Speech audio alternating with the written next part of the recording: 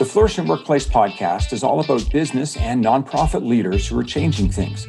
It's for the innovators, the risk takers, and the change agents who are going beyond business as usual, and they're creating the future. They are done with the status quo, and they are rising to a new opportunity. They think innovation, and they create it.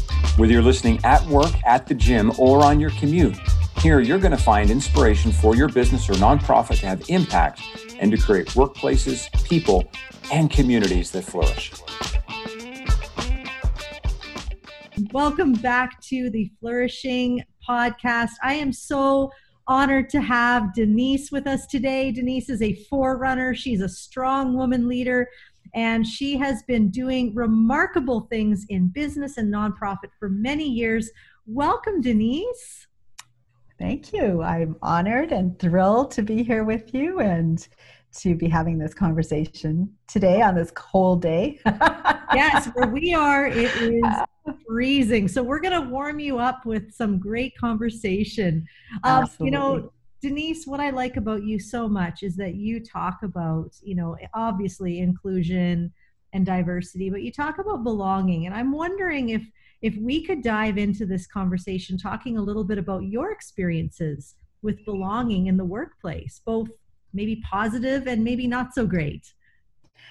Absolutely. And even just the word belonging, that word belonging, it's like a big hug, because when we think of belonging just sounds so comforting and gives us the feeling of, I'm in my space, I'm with my tribe, this just feels right. So I think at the base of it all, for me, belonging is when I feel that I'm cared for, where I'm in an environment that's nurturing and supportive, and the people around me, that we are working towards a common vision, a common goal, and everybody cares. And they don't just care about the goal or the vision. We care about each other. And that's what makes me feel belonging. And belonging is such an interesting concept, because it's the camaraderie, it's the caring. I've maintained my clinical practice in the same place for over 25 years. And when I think about why, even throughout all the changes my life has thrown at me in all my different roles, why I still maintain that little bit of clinical practice in that same space, it's because we really feel that connection and that belonging and that true love and caring for each other. It's not about the bottom line. It's always been about our clients, our patients, and each other. And for me, that's what I've always respected and loved. And in that process, we are successful and we generate income and we're sustainable and all of those things that you want to have in an organization, simply because the foundation is that we actually all care about each other and our people and our mission and our work. And there's respect and there's dignity and there's trust in that. So I think the other part for me with belonging are its values. Do my values align? Because if my values are aligned and I feel that there's respect and integrity, we don't always like all of the people that we work with. That's true. There are going to be times that there might be people that you don't particularly resonate with on an energetic level or a personal level. That doesn't mean you can't foster feelings of belonging and that with those people or with each other. Because if you respect each other and you have integrity and you trust people and their work, I think you can still create those feelings of belonging and authenticity and open communication. These are all things that I think are so important. I couldn't agree with you more. And what's beautiful is that you've been on a variety of teams and variety of leadership roles. And what I found very interesting is we were chatting even just a little bit earlier about, here you are, you're a woman of color, and yet, your belonging, your diversity and inclusion has been challenged more because you're a woman, you had mentioned. Yes, I think that's it's something I'm actually writing about, because I feel that I've encountered it several times, and people will often say to me, well, do you think it was racially motivated? Do you think it was this? Do you think it was that? And I say, no, I don't think so. I feel that it was more when you're in a space belonging means that you feel accepted. It means that there's trust. It means that there are genuine feelings of caring with each other. And when you enter into a realm where suddenly there is competition as opposed to collaboration, where there is backstabbing, there is conversation. This is something that I set the groundwork for with my teams right from day one. The one thing that I will not be okay with are side conversations, people talking about other people, fostering negativity and toxicity within the workplace, because I feel that those erode belonging faster than anything else.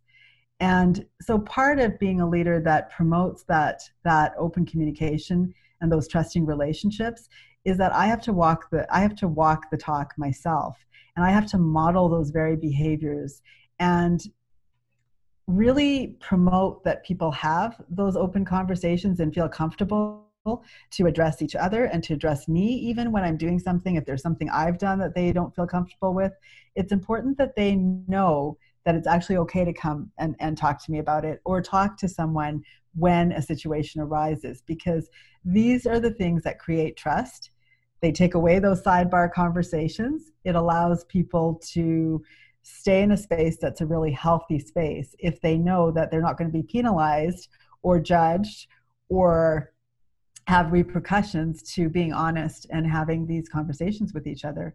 I'm not okay with the backstabbing conversations, the talking about other people. I will never participate in those conversations. It is the one thing my entire career that I have stated at any workplace. The first day I start working there, I always state, happy to listen to you if you have something that you'd like to share and you need a confidential ear to hear. Don't expect me to give you feedback if it's about another person.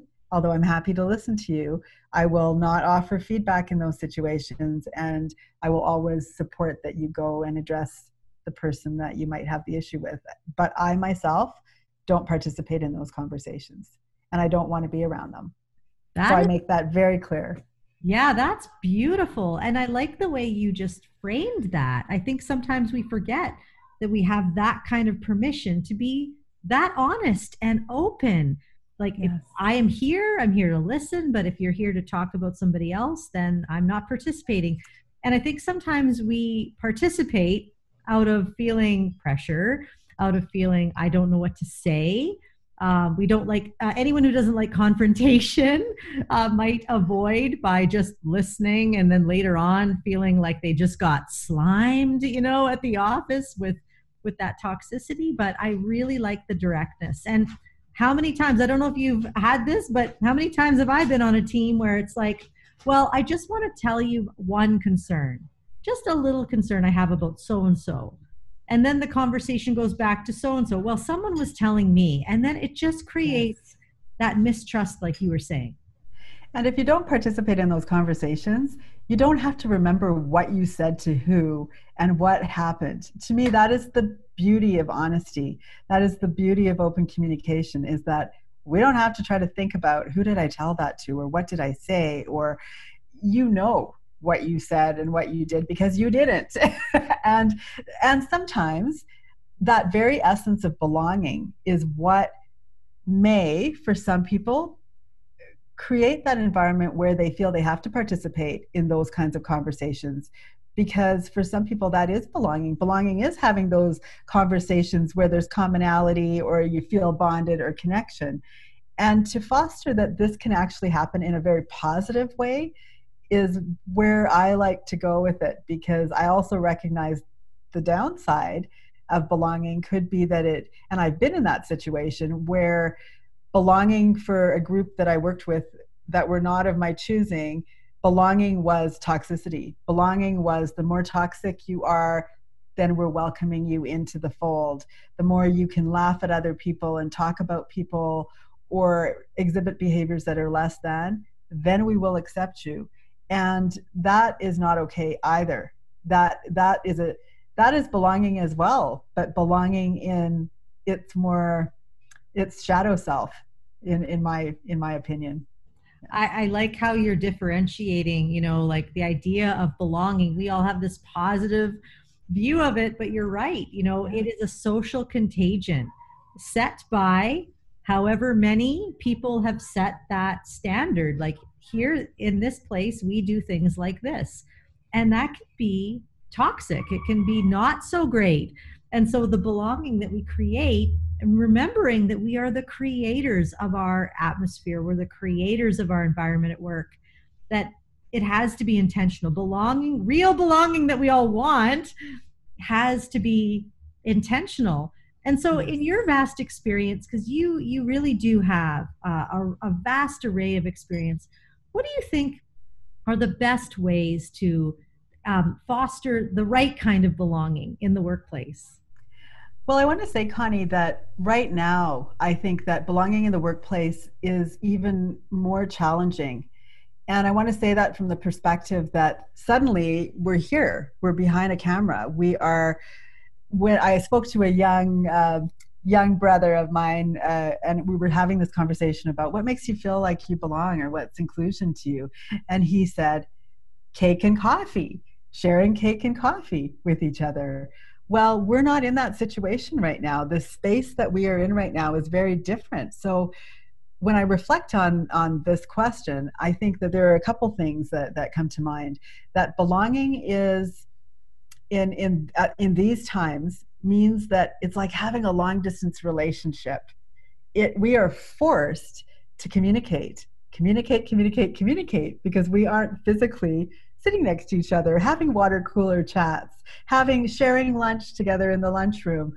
We aren't doing that. So it's very important that we're looking at clues and listening and really being deep listeners when we're in conversation with each other on Zoom or whatever platform we're using, to notice if someone on our team or in our environment looks a little off, or maybe something's not quite right. And then we need to take that little extra time to follow up with that, whether it's a text or whether it's a good old-fashioned phone call of, hey, I saw you on the call this morning and I'm just wanting to know how you're doing. We need to reintroduce those concepts of communication. And we talked a little bit about trust, because trust is a really big factor towards promoting and that sense of belonging. And I think that in my experience, for me, I'm going to trust you, Connie, until you show me something differently. I automatically will trust you because that's my nature. And if something were to happen, then I'm going to say, ooh, okay, that happened. Now I have to rethink this. Many people, I think, feel that trust is something you earn. I've heard that from a lot of people. Trust is something you earn. So you need to earn my trust. How does that work when, and this happened to me in one of my workplaces, where you're the newbie. You have just been plunked in the middle of a team that already has their culture formed and their way of being. And now they're looking at you and going, I don't trust you because you're coming in with a totally different way of being, a totally different paradigm to mine. You're coming in with this open, loving, compassionate way of being. I don't trust that because it's not what I'm used to. It presents a whole different way of being. So I just want to encourage people to flex their lens a little bit and notice when you first meet somebody, what's your instinct? Is your instinct to go, I don't trust you? Or is your instinct to go, I trust you. I trust you, and let's just see where this leads. I encourage people to do that little exercise because you might be surprised. And the other part of that makes this interesting is we have to trust each other right now, because it used to be that there were leaders or people or managers that felt that I want to see you at your desk from 9 to 5 to know that you're doing your job. Well, guess what? Right now, we're not watching each other like that. So trust has to be there. We have to trust that our teams, our colleagues, that everybody is doing their part. We have to just have that trust. So it's a very different environment right now. And that sense of belonging, I feel belonging when I feel valued, when people express gratitude. And I'm not saying that is wrapped up in my self-worth. That's not what I'm saying. But I'm saying that people are very intrinsically motivated. And right now, we're looking at potential cutbacks. We're looking at the possibility of wage rollbacks. We're looking at the fact that we have to be very innovative to keep our businesses going and to keep people employed. And if we create ownership because they feel ownership. They're going to feel that sense of belonging. They're going to want to create solutions that work because they feel so committed and they have that loyalty to an organization or a person where they feel they're valued, their voice is heard, and what they have to say holds merit. And I want to also say that along the lines of open communication, that is particularly important right now during COVID. When we are dealing with technology, we're dealing with COVID protocols that need to be followed to keep people safe. You want to foster an open conversation so that if there was a breach that happened accidentally or something went on that, oh, I should really tell somebody this happened because now it's a safety issue, or there could be a breach, an information breach because I didn't know how to use my technology properly. Oh, that could be me. We want people to know that, hey, we're a learning organization. We're very open to hearing what you have to say, and your failures or what you perceive as a failure or a problem is actually really a great opportunity for us to continue our learning process. I also want to talk about that because I think that today in our current environment is very important. It really is. You know, we are in a place where we're all learning. No one's been here. And so we got to lean in, and that trust that you talked about, I really loved the self-awareness piece that you brought up. Like, are you the type of person that trusts until it's broken, or you have to earn my trust? That's just a really good self-aware piece, because the more self-aware we are, then we can actually value others, we can see others, we can create belonging for others. I think that what you've shared here today with us is gold. And so everyone, I want to encourage you to follow Denise. Denise, what's the best way for people to reach you, or to have any questions? Oh, my goodness. And in light of all these platforms, it's been crazy to keep up. I do have a Twitter account. I am the COO of Nations Dental here in Calgary, and our website is under construction. So LinkedIn or Facebook or Twitter, any of these ways are good ways to reach out to me if you need to. LinkedIn, I always answer those and see those messages quite quickly. So I welcome any thoughts or questions, or anybody that just wants to say hi. I really welcome those opportunities and these conversations. They're really important, Connie, and thank you for having me. I feel honored. Oh, well, we at Wellness Innovate, we just appreciate and love you so much, Denise, and all that you bring and your authentic warmth to the world. So thanks for being on here, and everyone stay tuned next week for our next podcast episode.